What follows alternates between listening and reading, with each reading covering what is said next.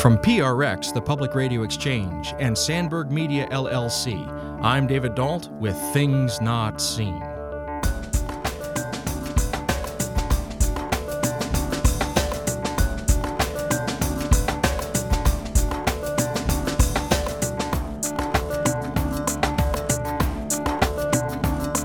It was a beautiful thing to see the two women standing behind the altar in the place where I would usually stand, lighting these candles as the names of the dead were called. You know, in a sense, they were presiding at the table. And I thought, that is so much the gospel.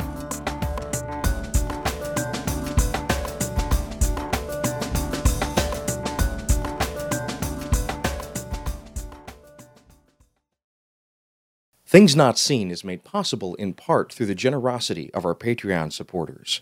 If you'd like to join them, please go to patreon.com/notseenradio. That's patreon.com/notseenradio.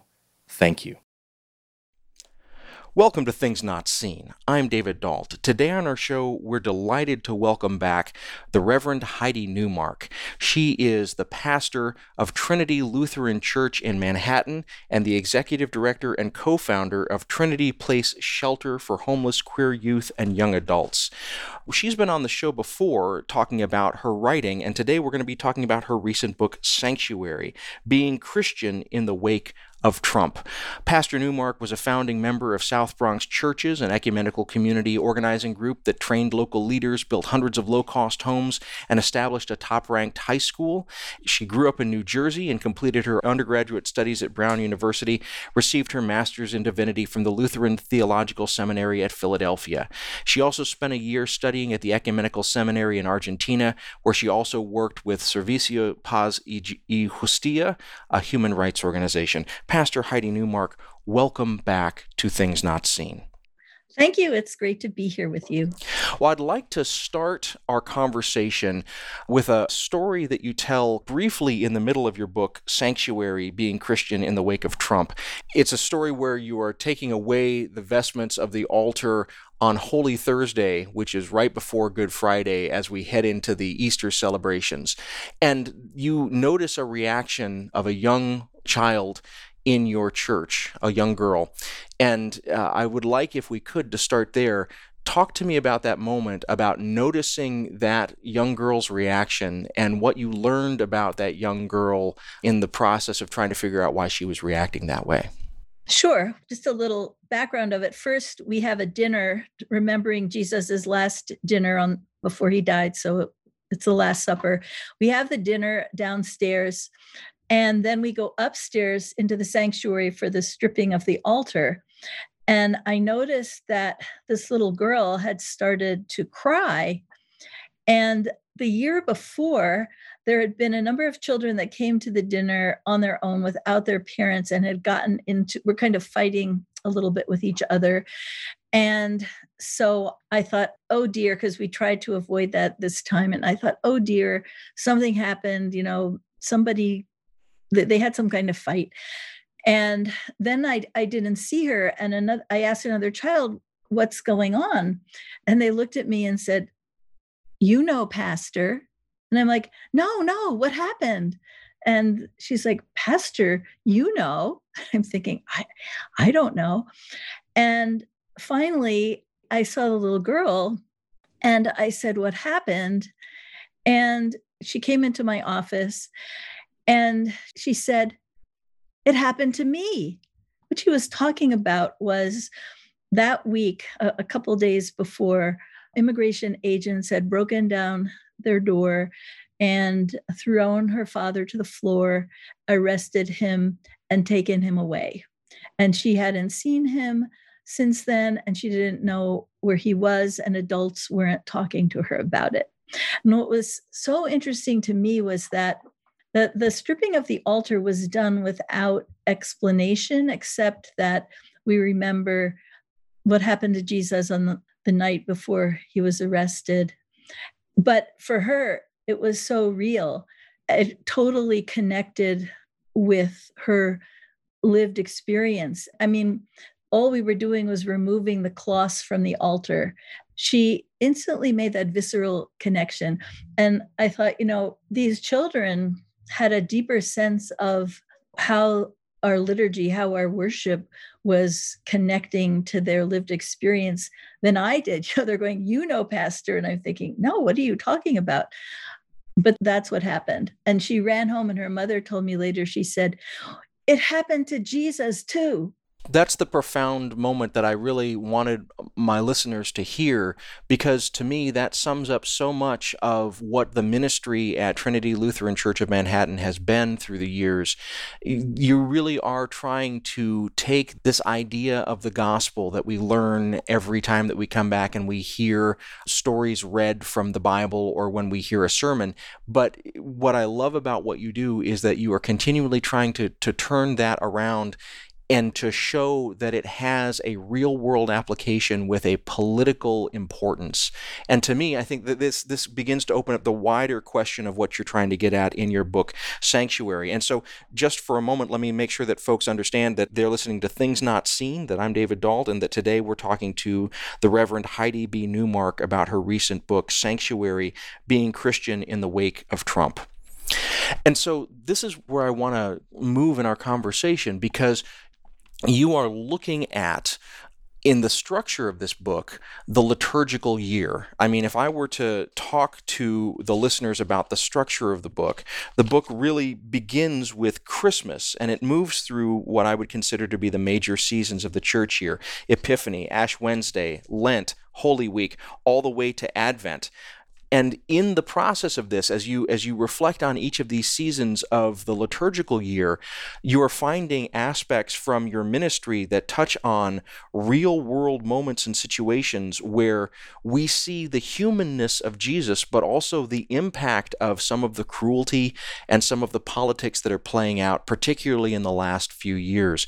So I want to ask you, first of all, just about the structure of the book and how you came to decide to make it both be this kind of reflective arching over of the liturgical year with this also really deep, impactful, on-the-ground concreteness. Well, for me, that's what the church is. The church is the body of Christ, and if Jesus's ministry and gospel and words and actions don't connect to our lived reality, I'm not interested in them. They're not just talking about a pie in the sky. They're talking about real life. And Jesus was part of his humanity. His incarnation was in a particular social, economic, political context. And Jesus loved all people, but as Jesus took sides, he took sides with those who were being marginalized, who were treated without love. And I believe we're called to do that too. And so I think it's important for people in church, in shaping worship and the seasons of worship, that can help us connect the God that we worship and the lives that we live, help connect Sunday with the rest of the week. And one of the ways that happens is in seeing how the seasons some churches celebrate in the church year connect with the seasons of our lives. And we're in a very intense season right now. And the seasons of the church year speak to that. You mentioned just now that we're in a very intense season, and you call out the kind of focus of that intensity on the cover of your book, Being Christian in the Wake of Trump. And for the reader who encounters this book, Trump, as I was encountering it as a reader, sort of looms over and haunts many aspects of this book. So, for example, at the beginning of every chapter, there's a tweet from President Trump. And throughout, oftentimes, there will be reference to President Trump and some of his policies and his administration's policies.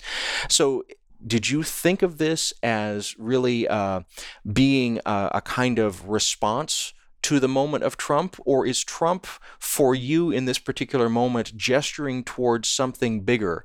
In the Bible, we might sometimes hear it referred to as the principalities and powers, or something greater than simply Trump the man. Like, help me understand what role Trump is playing in this book for you. Absolutely the second.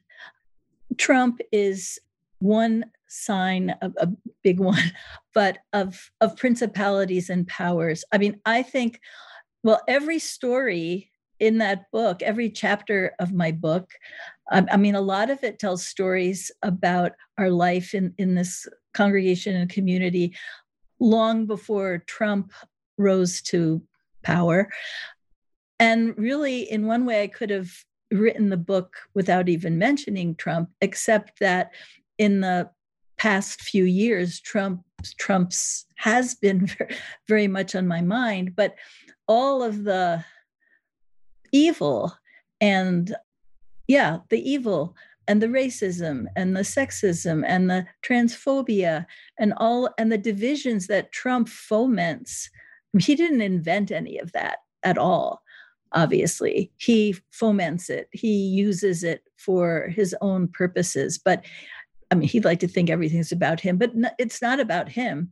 It was there before he was elected, and whatever happens in this election, it's still going to be there and need to be resisted and defeated.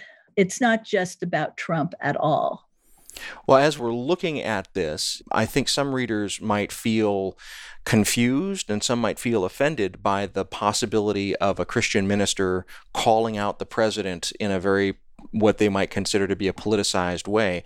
So just briefly before we go to break, how would you respond to the criticism that it's not the place of a pastor to be political in this way, to speak out in this way, to get involved in saying that Trump is associated in some way with evil in this way? What would be your response?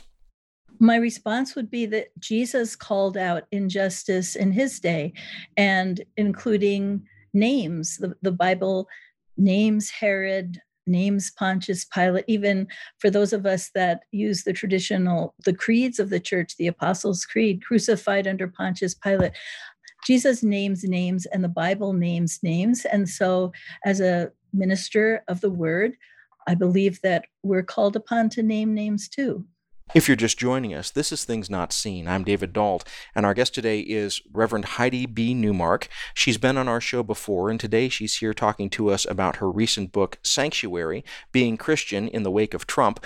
Reverend Newmark is the pastor at Trinity Lutheran Church of Manhattan, and she's also the executive director and co-founder of Trinity Place Shelter for Homeless Queer Youth and Young Adults in Manhattan. And we're talking about the ways in which the work of the gospel tie in with our political moment. And we'll be digging into that more as our program continues. We'll be back in a moment.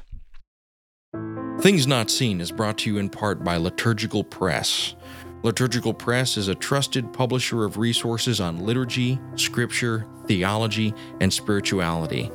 They've evolved to serve the changing needs of the Christian church, and they produce resources for pastoral leaders, teachers, engaged learners, and all leaders looking for quality books on faith and culture. Lit Press books are available at your favorite book retailer and online at litpress.org. That's litpress.org.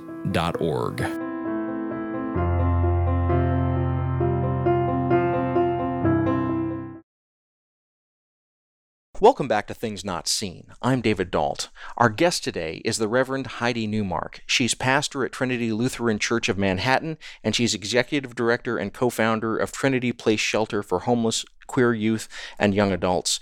Today we're discussing her recent book, Sanctuary, Being Christian in the Wake of Trump. Well, in looking at your book, Sanctuary, you say something in passing there. You say, well, I'm told by my writing mentors that I should write every day in kind of 600-word chunks, but I find it hard to do that, and some days everything in life gets in the way, and sometimes I can barely write 300 words. What I found amazing about this book as I was reading through it was how at the same time, it felt to me I could completely see how it was written in short chunks, sort of along the way. I could see that in the grain of it, if you will, but also there was such a thematic connection for me, how things flowed together, and how you kept coming back to some of the same themes over and over again. Our culture, and you talked about this a little bit, but I'd love to talk a little bit more about this. Our culture is broken right now. It's broken around racism. It's broken around sexism. It's broken around transphobia. And we can find people like leaders who will exploit that brokenness, but it doesn't start with the leaders.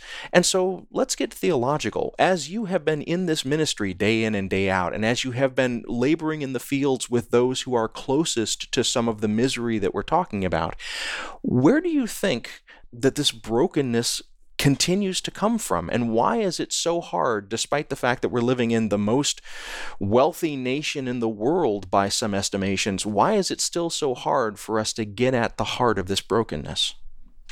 Well, that's a very deep question. And I wish I had a good answer or an easier answer to it, because then it might be easier to transform and change. It's interesting in the Bible when it talks about Herod and Herod's campaign of violence, it says Herod was afraid. And I do think that people are afraid of losing. If I give up something, I'm going to have less. If I lose part of my privilege as a white cisgender woman, no, then things are going to be terrible for me. I have to protect mine, rather than seeing our fullness in our connection with one another.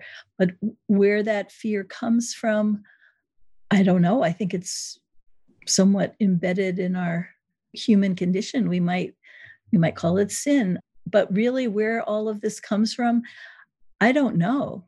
I wish I knew. I don't really know.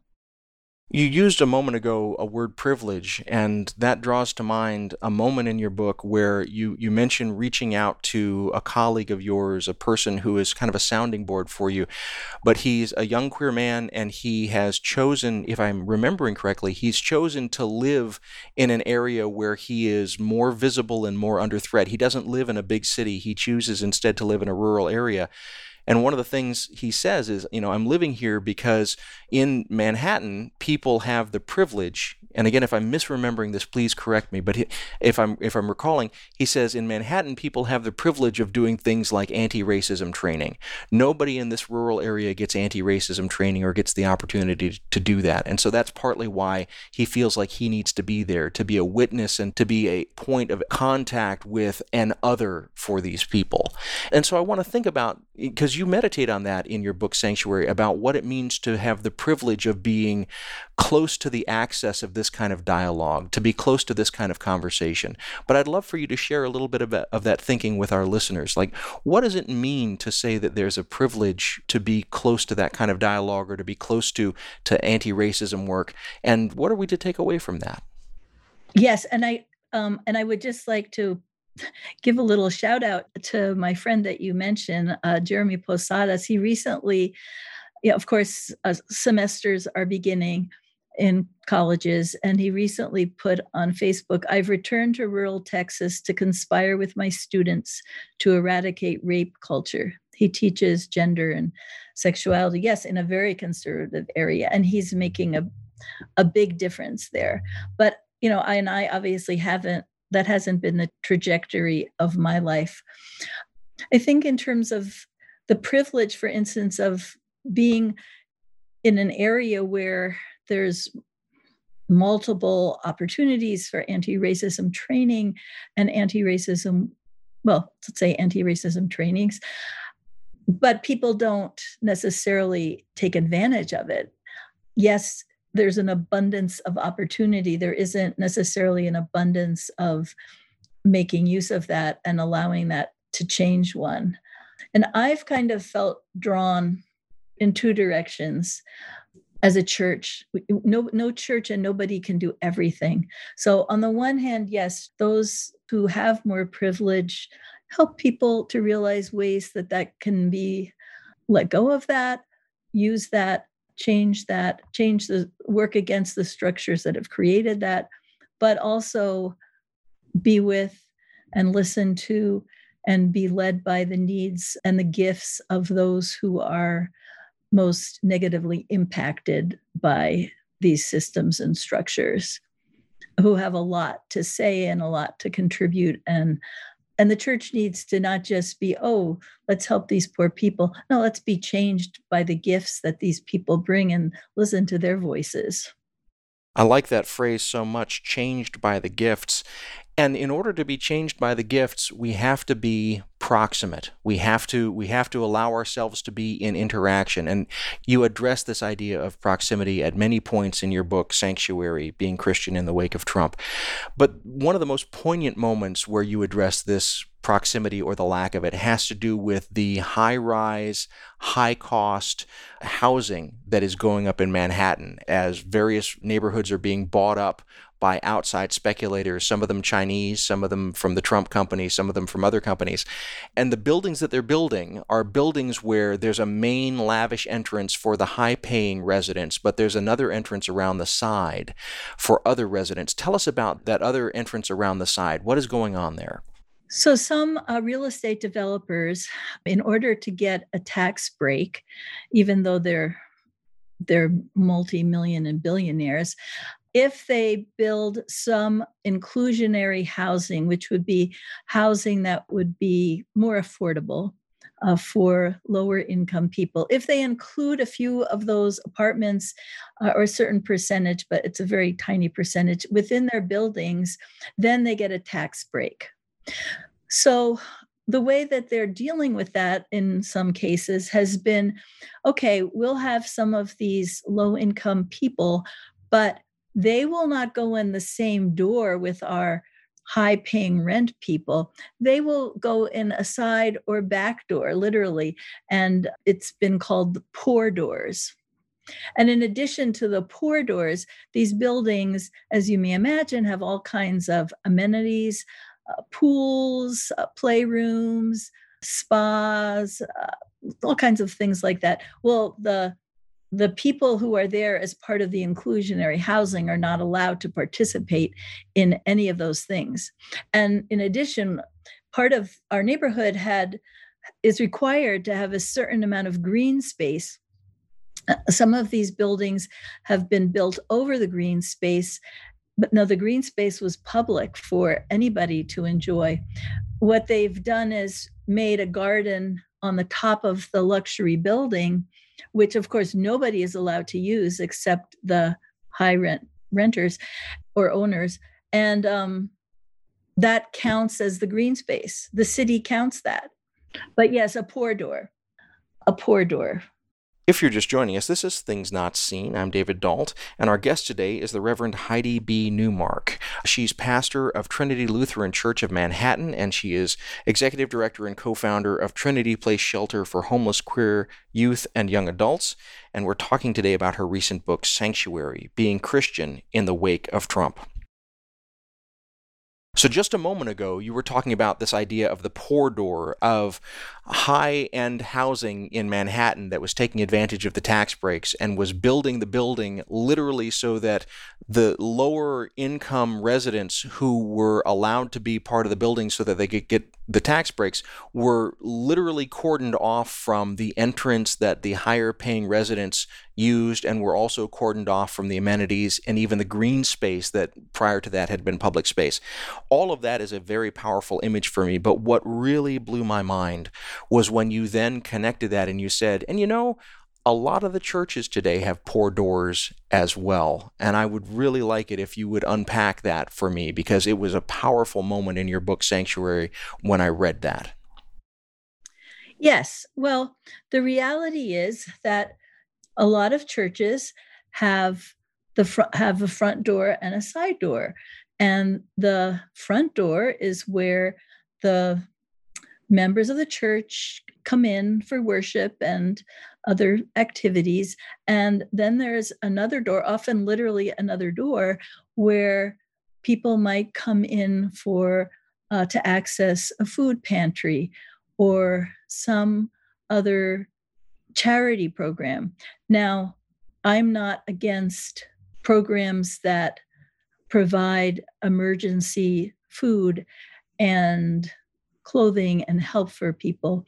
But we can be guilty of setting up a system where there's two groups of people and two doors, and one group are the givers and the other group are the takers, and the community is just as divided as in these luxury real estate buildings. So let me make sure that I've heard you correctly. So we have a church that is there and it's got a main entrance, and that's where the people walk in for worship, and they come in their Sunday best, and maybe they're doing charity, but they're doing charity around the side of the building, and you've just said it's created a distinction between the givers and the takers, or the givers and the receivers. What sort of dynamic and theological problem does that create when you have a church that has that kind of two entrance approach, where there's a door for the people in their Sunday best and a poor door around the side? What's the danger of that? It's dehumanizing. It is not relational. Jesus is all about relating to people, truly seeing people. And that's in the situation I described with the poor door. People are not seen. There isn't any real relationship, and people are reduced to their needs, to their weakness, rather than seeing as equal human beings, partners, equal parts of the community. It's very dehumanizing. At your own church, Trinity Lutheran Church of Manhattan, and you talk about this throughout your book, Sanctuary, and in your work and other times that I've talked to you, it really seems as if you have worked hard to try and deconstruct that dehumanization. And there are points throughout the book where it's very clear that those who are participants in the church are participants in the church from sort of marginalized spaces of community or spaces of invisibility there in Manhattan, where they've otherwise been shoved to the sides, but at Trinity Lutheran Church in Manhattan, they can be recognized in their fullness. And there's one wonderful thing that you say in the book where you're like, the Talmud tells us that angels come before us saying, "Behold, behold, here's the image of God." And that's not just true for the rich, but that's true also for the homeless, the downtrodden, the transgender youth that you work with in the shelter. And one place where this really became concrete for me was the dried wax on the altar there at Trinity Lutheran Church. And I would love it if you would share the story of why there's dried wax on that altar. There is a day in November, which is a day to protest violence against sex workers. And we were approached by an organization of sex workers that was looking for a space to hold this event, which was, it was not a religious event per se, but it was a memorial for sex workers who'd been murdered in the past year that people had names for, both in this, mostly from this country, but also from some other countries. And so, of course, no human being should be brutally murdered because of what they're doing. And so we agreed to this. And then I had been asked if we'd put a table up front because they were going to light candles, many, many votive candles for the dozens of names of people who had lost their lives, who had been murdered. And at the last minute, I forgot it. I realized I forgot to make sure the table was up there. And I was going to run around and find a table. And I said, well, wait a minute, we have a table. We have a table at the front of the church. It's the altar. And it's kind of a marble topped altar. And I said, you can light the candles on the altar. And they were a little shocked by this, but I thought, why shouldn't they light the candles on the altar, remembering the lives of precious human beings, that they have value, that they matter, right at the altar where Jesus poured out, where we celebrate communion and remember Jesus giving his body and blood for us because, we mattered.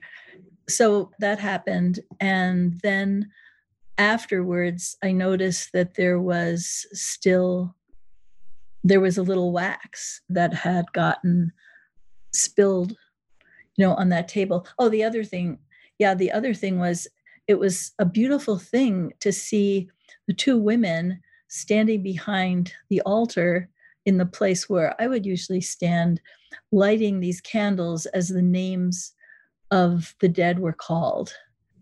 In a sense, they were presiding at the table. And I thought, that is so much the gospel. That is so much the reversals where the first shall be last and the last shall be first that Jesus spoke about. And I think it's also what the church is called to live out, so that people who have felt absolutely last, especially in the eyes of the church, are then in the place of privilege, because that is the gospel. You write, whenever I consider scraping the wax off, I stop myself because it testifies that 2 sex workers, 300 candles, and Jesus' own body and blood belong at the same table. And I'm Roman Catholic. That struck me because when I approached the altar there in my church, one thing that I know about every Roman Catholic altar is that it doesn't become an altar until a little fragment of a saint is embedded in it. So either a piece of bone or a fragment from clothing. There is some connection to someone who oftentimes has been tortured and killed in a grisly way or has died in the name of the Lord.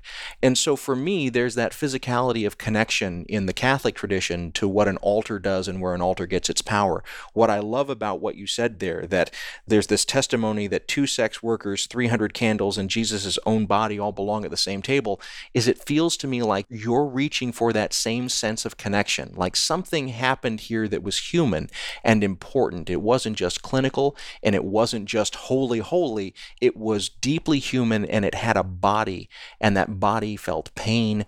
And as I'm making these connections, does that sound right to you, or would you say it in a different way? Absolutely. In fact, I wish I had thought of that Roman Catholic tradition, because I would have written about it. No, you're absolutely correct. I mean, and Jesus identified his body with the bodies of those who are most discarded. I mean, in Matthew 25, when you did it to those considered the least of these, you did it to me. He identifies his body with those bodies. If you're just joining us, this is Things Not Seen. I'm David Dault. Our guest today is the Reverend Heidi B. Newmark. She's been on our show before. She's pastor at Trinity Lutheran Church of Manhattan, and she's also the co-founder and executive director of Trinity Place Shelter for homeless queer youth and young adults. Today we're talking about her recent book, Sanctuary: Being Christian in the Wake of Trump. We'll be back in a moment. Hey folks, this is David. Thank you for listening, and thank you for supporting the work that I do. As you're probably aware, in addition to this show, I help produce a number of other programs about culture and faith. One of them is the Commonweal podcast, produced by my friends over at Commonweal Magazine.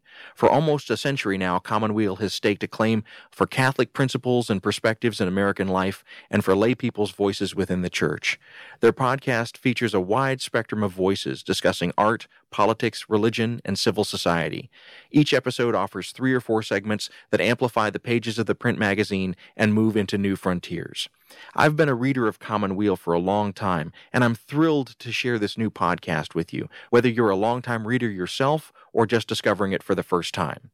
You can find the Commonweal podcast on Spotify, Google Play, and Apple Podcasts, as well as on their website, commonwealmagazine.org/podcast. That's commonwealmagazine.org/podcast.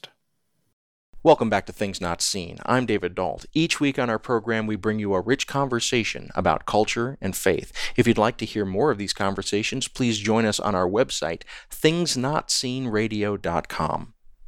Today we're talking with Reverend Heidi B. Newmark. She's been on our show before.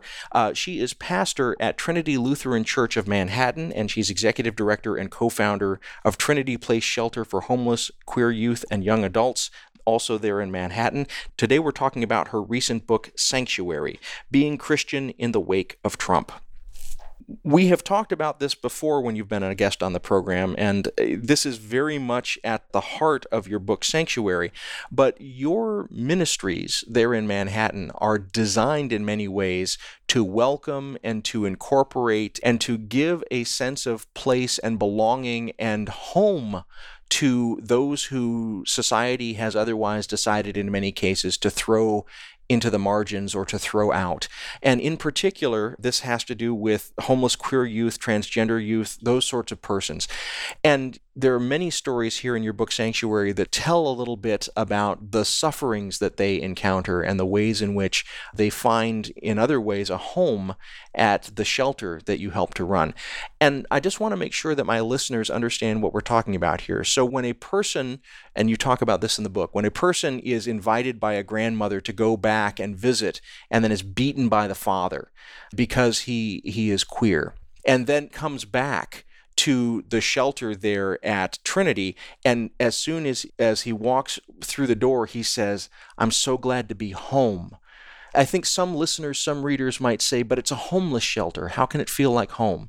So help to paint the picture of what's going on here that makes this more than simply a temporary dwelling for homeless youth.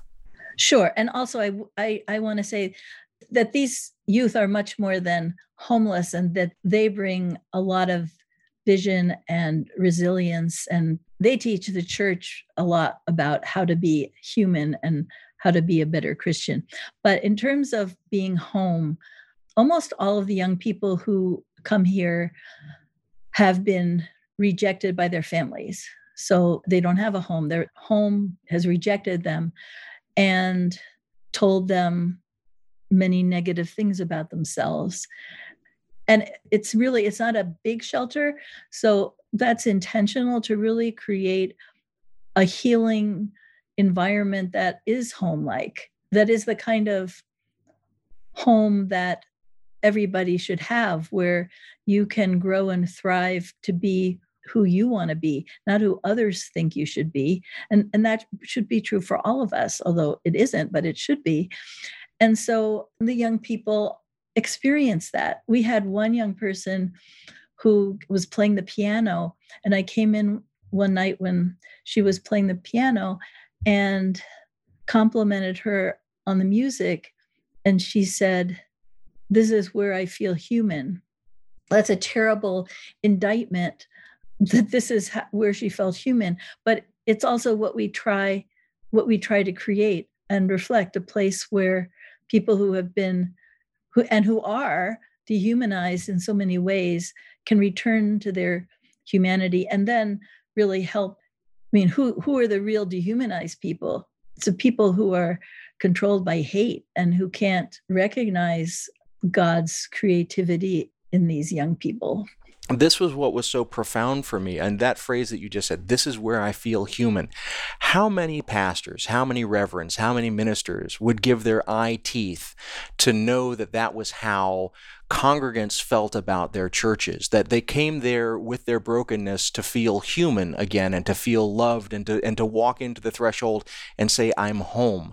But so many churches today, at least in my experience, so many churches are not about the humanness. They're about the artifice. They're about the show. They're about scrub yourself up and put on your best clothes and pretend like nothing is wrong, because otherwise Jesus will be mad at you. And so it's profound to me that this is where these outcasts, these people who have been thrown out by communities, they feel community and they feel human here. Isn't that the gospel? Isn't that what churches are supposed to be doing? Yes, that is what churches are supposed to be doing.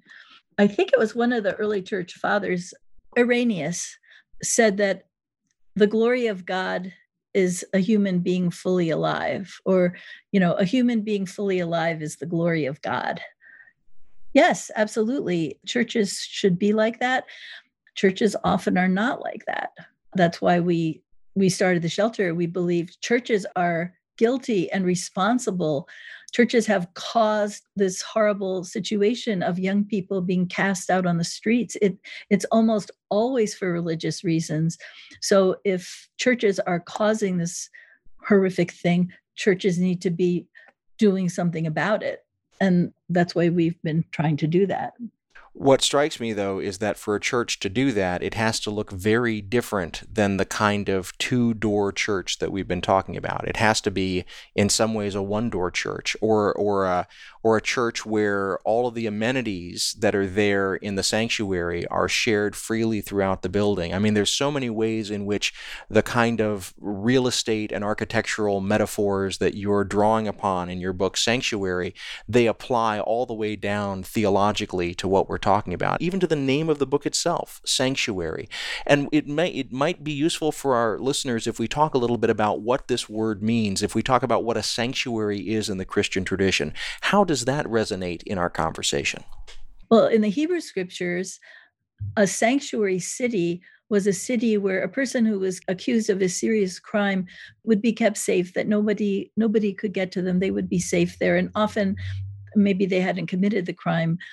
Churches have had a history of being sanctuary. There was a sanctuary movement related to immigrants, particularly from refugees from El Salvador at one point. Churches have had a tradition of not just the sanctuary as a place of worship, but being a sanctuary that is a safe place for people. And sanctuary it's an ideological concept. In other words, this is going to be an ethic that our city will hold to. This will be an ethic that our church will hold to. This will be an ethic about how we build the building and how we share the resources within the building. This will be an ethic about how we represent ourselves in the community and how we welcome people from the community. Like I see sanctuary working all the way sort of up and down that register. But one thing that really struck me was that your church, the Lutheran Church, was one of the first, if not the first in America, to declare itself to be a sanctuary church, and help my listeners understand what that in particular means with regard to, in particular, undocumented persons.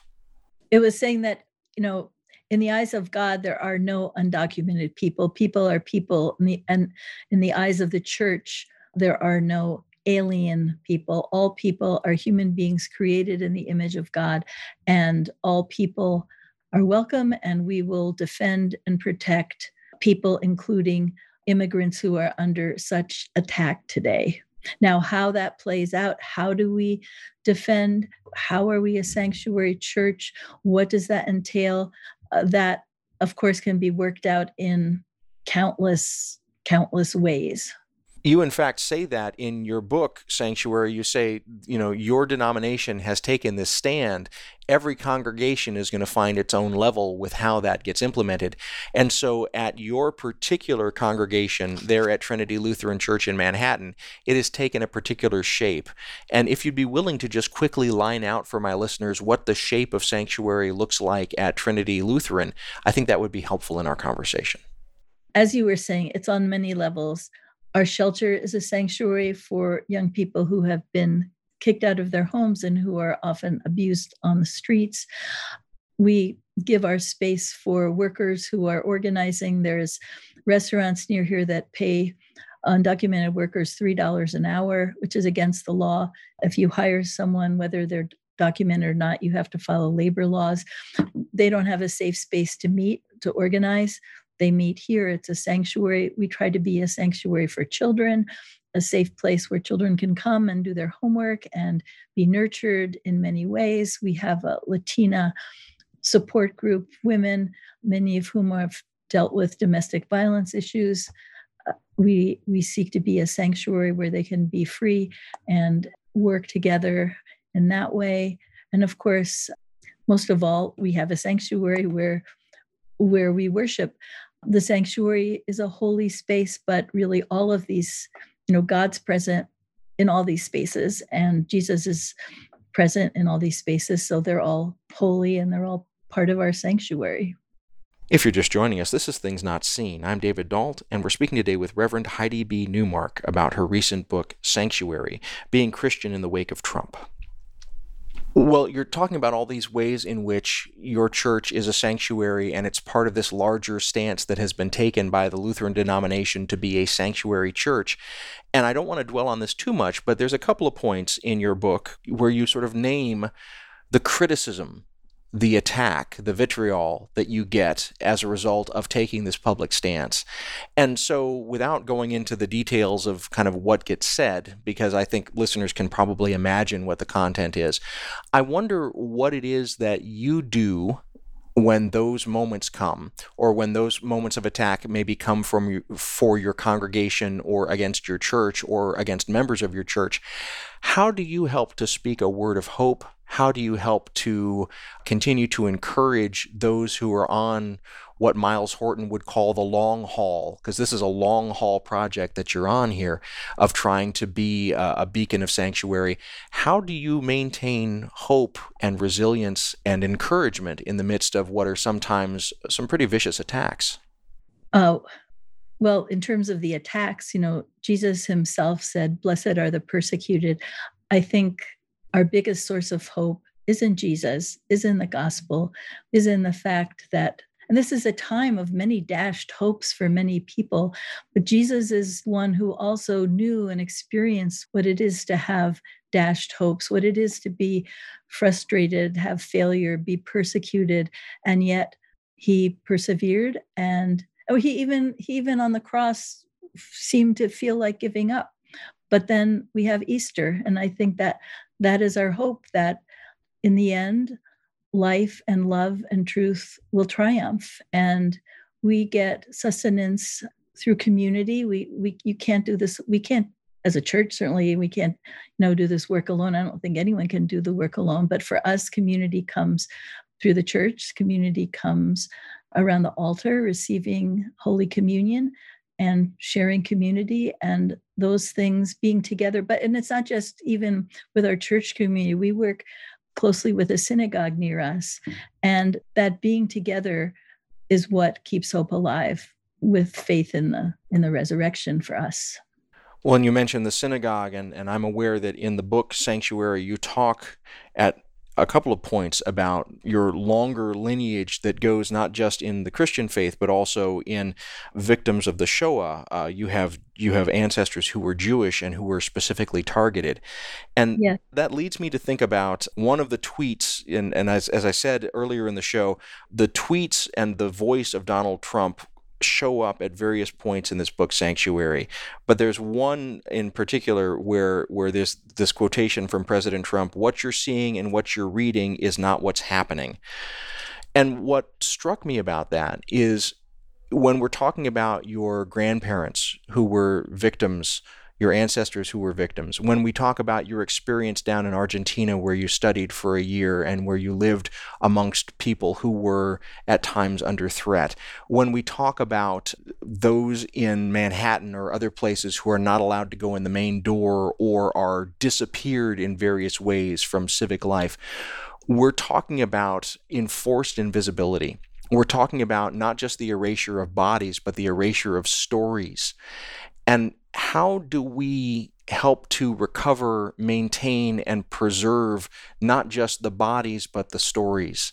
What ways do these narratives weave into your liturgies and into the work that you're doing there in Trinity Lutheran Church of Manhattan? Well, that's really the bread and butter of churches, telling the story. I love to tell the story. Yes, lifting up those stories from invisibility. Sometimes there are many Bible stories that need to be lifted up from invisibility, and the stories of people, and it takes intentionality. It takes intentionality of delving into those biblical stories and listening and drawing out each other's stories, which of course requires trust and risk of sharing stories. But sharing those stories in sermons, sharing those stories in intentional times of talking with one another and bearing witness, speaking out, giving testimony, and also in informal times when people just sit together and share their stories. That's life-giving and absolutely essential. And I would say in places, clearly this neighborhood in Manhattan is an extremely diverse community. It doesn't mean that people are not divided from one another and living often separate lives and are invisible to one another, which is why we work as a church to work towards beloved community. But even churches that are in more homogeneous areas can dig into the stories of their place. Why is it so homogeneous? What is the story there? Who were the first people here were the Lenape people, but who were the first people in those communities? There's lots of hidden stories, I would think, in every place, city, town, village in the country, that work of story. And for us as Christians, Jesus is part of the story, is in the story and sees. That's one of the story of Hagar. God sees, being seen by God. That's part of being humanized or human. That's so powerful, and thank you for that image, because it occurs to me that even the Romans tried to erase the story of Jesus, and the apostles were ready to have that story be erased, but it was the faith of Mary going to the tomb and being willing to hear a different story and to carry that story forward even in the face of ridicule. Like there's so much power in what you're talking about here in terms of the unearthing of stories. And I wonder, as we're talking now and reaching the end of our own conversation here, you've gathered these stories, you've told these stories. Who do you hope will be the reader of a book like this, and what impact do you hope that a book like this will have on those readers? I hope that, well, in terms of who, of course, an author wants everybody to read the book. I don't know who will be most drawn to read the book, but I hope that the book will be a source of hope, that they can see that in a very imperfect church, with a relatively small church, nonetheless, there's tremendous power to bring forth story, to be in communion, to build beloved community, to resist evil, and to rise up in hope and faith and love. And I hope that it's inspiring for others, and that others who are going about that work or who long to be part of something like that can feel encouraged and accompanied and not alone. Well, Reverend Heidi B. Newmark, it's such a joy, both the time that I got a chance to sit down with you in person, and now, thanks to COVID, we're doing this over electronics. But I'm so happy every time I get a chance to talk to you, because when I read your work, when I know about your ministry, it inspires me. It makes me feel more committed in my own attempts to de-invisibilize those who are pushed to the margins in my own communities. I want to thank you for the work that you have been doing and are continuing to do, but also thank you for taking the time in the midst of that work to write these stories down and to share them with readers and to have this conversation with my listeners today. Well, thank you. And thank you so much for helping this book in this time of COVID have a little extra visibility. I am really grateful for you and the work that you do. We've been speaking today with Reverend Heidi Newmark. She's pastor at Trinity Lutheran Church in Manhattan, and she's the co-founder and executive director of Trinity Place Shelter for homeless queer youth and young adults. Today we've been talking about her recent book, Sanctuary: Being Christian in the Wake of Trump. Things Not Seen is produced by Sandberg Media, LLC. We're distributed nationally by PRX, the Public Radio Exchange. Today's show was recorded at the William Adams Studios in beautiful Hyde Park here on the south side of Chicago, Illinois. Our studios have a home courtesy of the Zygon Center for Religion and Science, part of the Lutheran School of Theology at Chicago. Neither Zygon nor LSTC are responsible for the content of this program. Our theme music is composed by Gene Kija. Our show is made possible in part by the generosity of supporters on Patreon. You can find out how to help us create great programs by going to patreon.com/notseenradio. You can follow us on Twitter at Not Seen Radio. Visit us on Facebook and like our page to receive regular updates about the show and find out more about our guests. That's facebook.com/thingsnotseenradio. And you can sign up for the free podcast, listen to old shows, send us an email, and find out more about our guests if you visit us on the web at thingsnotseenradio.com. I'm David Dalt, and we'll be back next week with more conversations about culture and faith. Please join us.